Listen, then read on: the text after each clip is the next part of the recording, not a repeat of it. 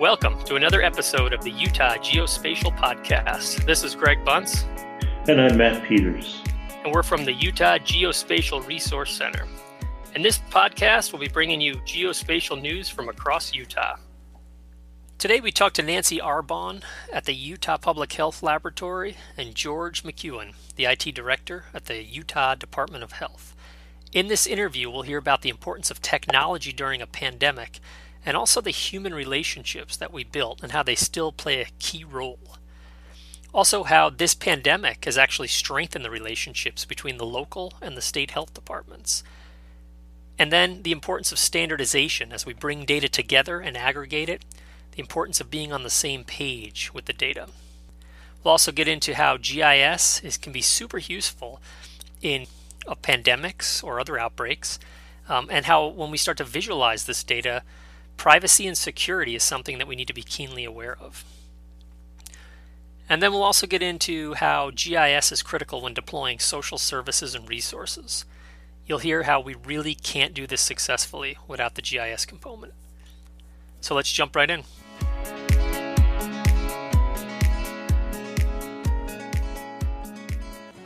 So we're just trying to raise awareness about GIS and also understand what other agencies are doing. And since, Nancy, you've been a familiar face to us for a number of years, and George, since you were the godfather, we just wanted to say, kind of get your perspective. We're always, it's hard to get a proper perspective when you're deep in it, kind of thing. And so by speaking with other people, we tend to have a good conversation and good learning about what others view GIS as and what uses it has in their careers. So that's kind of our general story.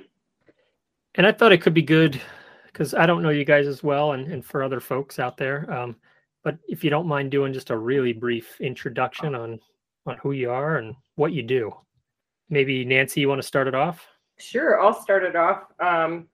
I'm Nancy Arbon. I've worked here at the Utah Public Health Laboratory for the last 10 years.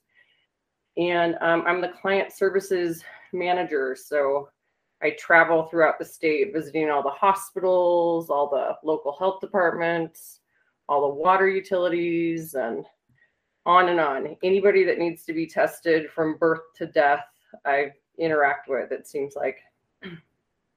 So eventually, Matt, you'll be interacting with. So I interacted with Matt initially to help me get a map of all the local health departments and break them apart with their county, and then add all the hospitals onto the map.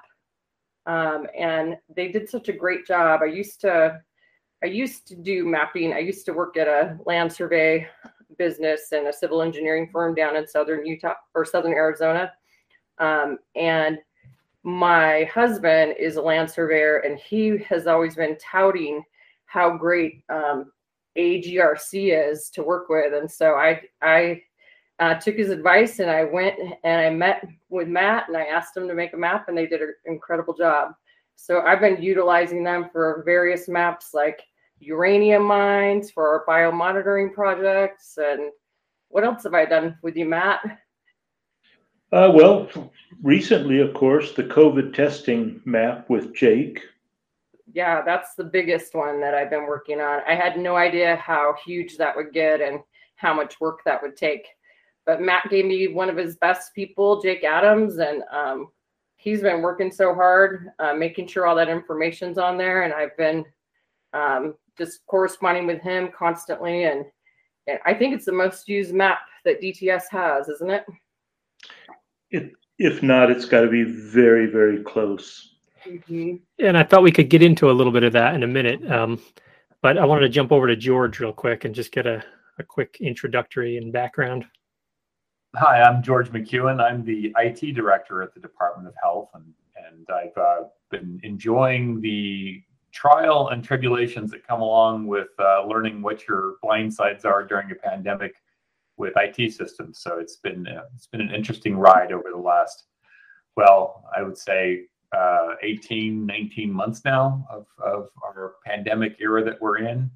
It's been a pretty amazing time to be in public health IT and to see the struggles and the triumphs we've had. Excellent, thanks. So we're providing, it seems like, the testing sites map, and then there's like the find a vaccine side of what you guys do on a map, and then the monitoring the cases side.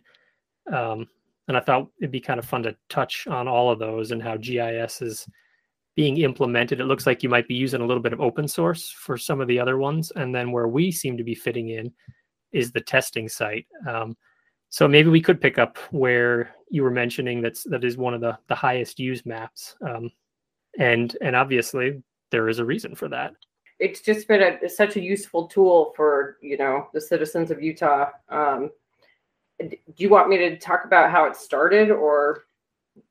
Sure. Well, I guess so if I was just going to go off the cuff here, I think one of the things I'm curious is, where does this data come from? And I guess how is the state Department of Health, how do they interact with the local departments of health, and how does all that data that gets into these maps, how does that all get rolled up? Because when I look at the site, you guys have a lot of stuff on there, and it's impressive, and it has to be pretty entangled on the back end and complex. So just curious, how does all that roll up?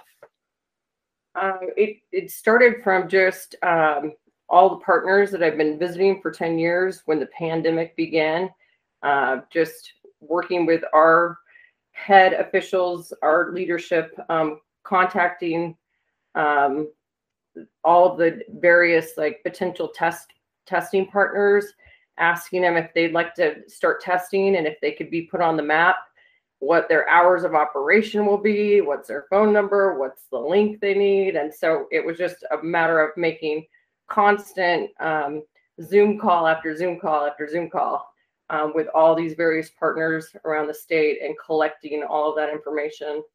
I run the courier services too here at the lab, and so I have a lot of those contacts already, and so it was just a matter of getting everybody, setting them up with meetings and talking to them about whether or not they could start testing and getting them the supplies they needed, and then listing them as a test site.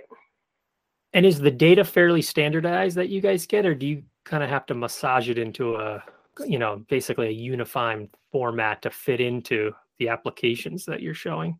Yeah, so initially it wasn't, and then we quickly figured out that we needed a Google form for people to fill out, and then hit all those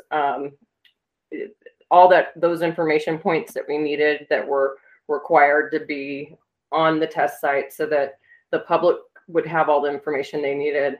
Nancy, I don't want to jump from that too quick, but I am curious. So now that folks in your area have been exposed to kind of putting data on a map, is there been any thoughts or chatter about, well, okay, we did testing sites, so what are other things that would help to have a visual representation of? Is there any talk about those types of things? Oh gosh, yeah, Matt.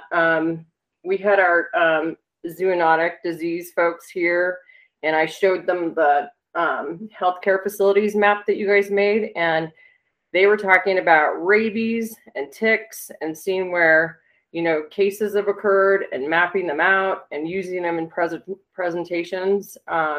So yeah, people, when they see my map, they always have questions and they want to utilize it somehow. So yeah, there's a lot of chatter. And I guess, George, that is kind of my question to you is every few months, it seems, we get another contact at health. And, a lot of the folks, of course, are epidemiologists. I think we do things with the all payers database, and just there's a variety of geocoding going on, finding a latitude, longitude for addresses. And from your perspective as the IT director, do you feel like GIS is gaining a bigger foothold, or it just seems like there's all these pockets of GIS, and I feel like one day it's just going to become one giant backpack of GIS, just some explosion out of all the pockets, and we're going to get a more widespread adoption. Am I just dreaming, George, or do you see anything of that sort? No, Matt, I agree with you. I mean, I can picture you with your GIS backpack and lederhosen ready to go. So I think that there's a lot of things that we learned over the pandemic that were needs and wants. And of course, we've been using the API to correct the data in our managed Medicaid environment for a while, to hitting that for the lat long and for Utah addresses to kind of clean up our databases. So that's been very useful, but that's behind the scenes and not too visible. The visualization components of GIS are really coming into their own. The struggle we have, and this is where it's sitting where I do in the Department of Health, I've really got a different set of regulations. I have state regulations and I have federal regulations related to the way that we use data, and they are different. And that's one of our challenges in GIS in the future, is making sure that as we create visualizations that have a good, useful purpose inside the Department of Health, that we make sure that we're maintaining the privacy and security of the individuals that we're attempting to create these maps about. So from the 50,000 foot GIS level, we want to be able to see like an outbreak cluster, or where disparity in healthcare is taking place, or where testing sites are lacking. There's a bunch of these items that are really useful for people going forward. And what we're doing now is we're starting to get involved in the dialogue of, well, how do you make that happen without violating any of these privacy rights? And how do you take this up to a metadata level, if you will, so that you can meet safe harbor requirements and still let the department do what it needs to do? So as much as there's been an awakening to GIS and to the absolute power that it has to help us see things and correlations that we will not see just staring at a spreadsheet or a database query, we need to make sure that we continue the education process with those individuals who want to do the visualization, so that they don't accidentally step over the line and put us in jeopardy, either on a federal compliance level with something like HIPAA, or a state level compliance with communicable disease regulations. So as we continue to march forward, if we keep those hand in hand, I think there's going to be some more time that we need to spend with our legislators and helping them understand why these visualizations are useful, and maybe get a couple more carve outs so that GIS can operate a little bit more freely inside the environment without people like me or the security officers going, whoa, hold on, you can't do that because now you're violating X, Y, and Z in state code. So, if we can get some of those solved, I think we're going to have some standard dashboard GIS visualizations that are going to go on for a very long time into the future.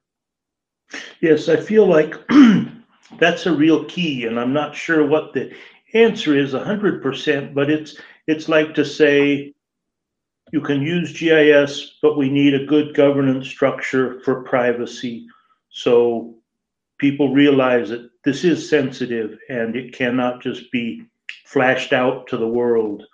But I feel like there's got to be some guardrails that can be put in place, so internally the Department of Health can gain from the visualization, but not have it released.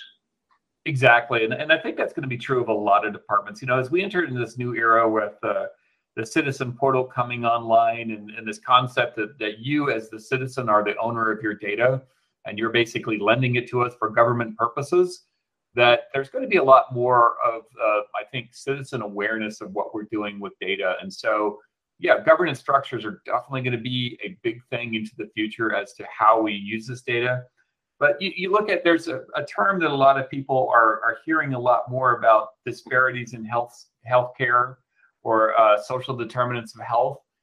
The easiest way to see a social determinant of health is to start plotting that data on a map, and you can start to pick out neighborhoods, you can start to pick out cities, and you can drill down really quickly and see where you should be strategically deploying your resources and what communities are under vaccinated. There's just a ton of things that can be done very easily from a GIS perspective. So I'm excited about it. I really am. I think it's got the potential to help us in any future pandemic, or for that matter, other activities where we're working with limited state resources. It will help us quickly deploy those resources where they need to go, because literally it's on the map, it's right in front of our faces. So yeah, the idea when you talk about social determinants of health, I'm just almost, what would you say? I'm shaken by that, to think that my life is definitely affected by where I live, where I work, the people I know, the environment around me, trees in the neighborhood, all those things. It's just alarming to me to think about all the things that are beyond a person's control that really affect their lives. Yeah, and piggybacking on that, I'm happy to hear the way you're talking with the, looking at future pandemics and maybe using GIS for predictive analysis, or monitoring waves, or bringing it in a different angle. It seems as though this time around maybe it was used to display things where we're at currently and where you can go and get things. But I love hearing the fact that it could potentially move to the next level. Has there any talk of that yet, or are we still trying to get through this pandemic? I think there's some talk of it. There obviously, as a state right now, we have a lot of moving parts with data center moves and moves to the cloud. And we're dismissing a lot of technical debt that's existed inside the Department of Health and Human Services, for that matter, for a long time. So our plates are a bit full, but we always want to look down the road to the next thing. And as we've seen from some of the data that we've been able to plot, the social determinants are a real thing. And people used to make that old adage, depends on whether you live on the right side of the tracks or not. Well, that's not a joke. That's a truism. And it does have a long-lasting impact. So whether it's a pandemic or not, when we talk about any kind of social services that are being provided by the government, there is, I think, a real case for using GIS to help figure out where the problem spots are and where people need help. Because, we all anecdotally look at news and we synthesize our own viewpoint of the world. And in some cases, that viewpoint, when challenged with the actual data, what you thought you knew and what is actually true is completely different. And so I think as we have a fiduciary responsibility to the taxpayers to deploy, social services resources correctly, I don't know that we can do it successfully without a good GIS component in there. I think that's going to be critical going forward. Yeah, and I think, that kind of brings me back to Nancy, and with you being the public health lab, if in the future, if we're mapping some of your various clusters of outbreaks of various things or existence of various things, if that will help better in a response, or looking at, what do they say, other factors that influence what you're seeing. I don't know what your abilities are, Nancy, now for kind of, what would you say, kind of multivariate analysis. Yeah, I'm sure it will be helpful in the future. The lab plays an interesting role because we depend heavily on the epidemiologists to kind of give us that information and figure out where to test, and then we do the testing part. So we have to do it with all of the health department. We're not separate from them. We rely on them quite a bit for that data. So kind of going back to your idea with the relationships, it sounds like over time you've built relationships even with the local health departments, and I would imagine in this type of a situation, you have benefited greatly for having those. In addition to that, is what is that relationship like with the state and the local health departments, and kind of what is how do you define the different roles between the two? I feel like our relationship as a lab has been really, really positive because they're looking to us to do a test. So we're not we're not requiring that they do the test. It's more the state health department and the locals. They have more interactions that are different than the lab. It seems like our relationships are really positive throughout the state because we're there for them whenever they need a test done. So I'm not sure with the state health department and the locals what that relationship is like, but in my traveling, it's always seemed really positive, and there's a lot of turnover and stuff. So it it changes and modifies through the years, but it's been pretty positive. I think, like you, GIS in the state of Utah is very much driven or enabled by personal relationships, and by us as the Utah Geospatial Resource Center staff getting out and visiting people or contacting them on the phone during the pandemic. But definitely it's all about relationships. Agreed. There's some test sites that have told me they don't talk to anyone in Salt Lake except for me. So, that there's just a lot of like old relationships that I engaged with to get people to test and to get those samples sent. And it was really important, really crucial in Utah. Is there anything we've learned from this pandemic moving forward? And I know just one of the things that comes to my mind instantly is I look at some of the different sites like the New York Times and then the state health department's numbers, and things seem to be reported differently. Like one map is showing blaring red, another one is saying, things are moderate. And I think it comes down to the way things are reported, with the 14-day rate or the daily rate. Is there anything that you guys can think of that we've learned? We've learned a ton. We've learned that we have a bit of a soft underbelly on some of the IT systems, which we were able to correct using some of the CARES funding, and we have learned that there is a great willingness in the community to jump in and participate.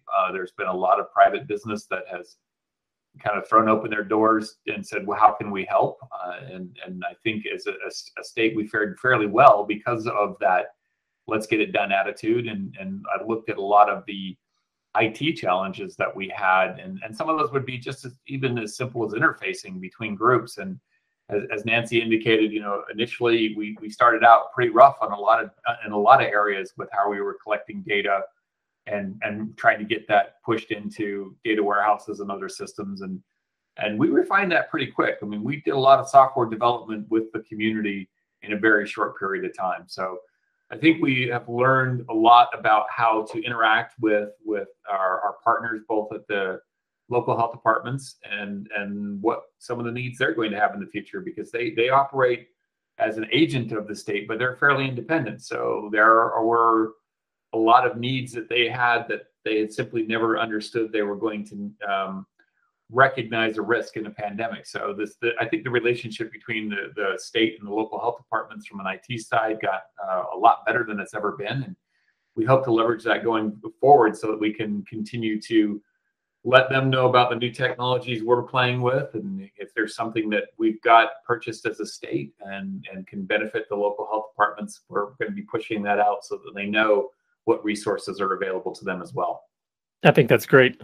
Yeah, no, those are great lessons learned. Well, thanks, guys. This was super informative. So thanks for taking the time. Thank you for the invite. It was enjoyable. Thank you. See you someday.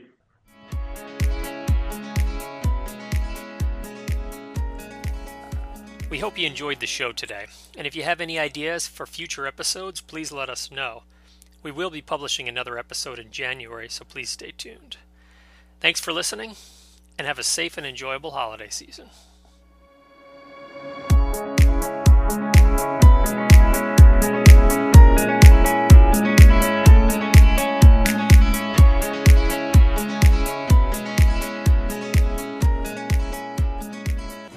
Remember, location matters.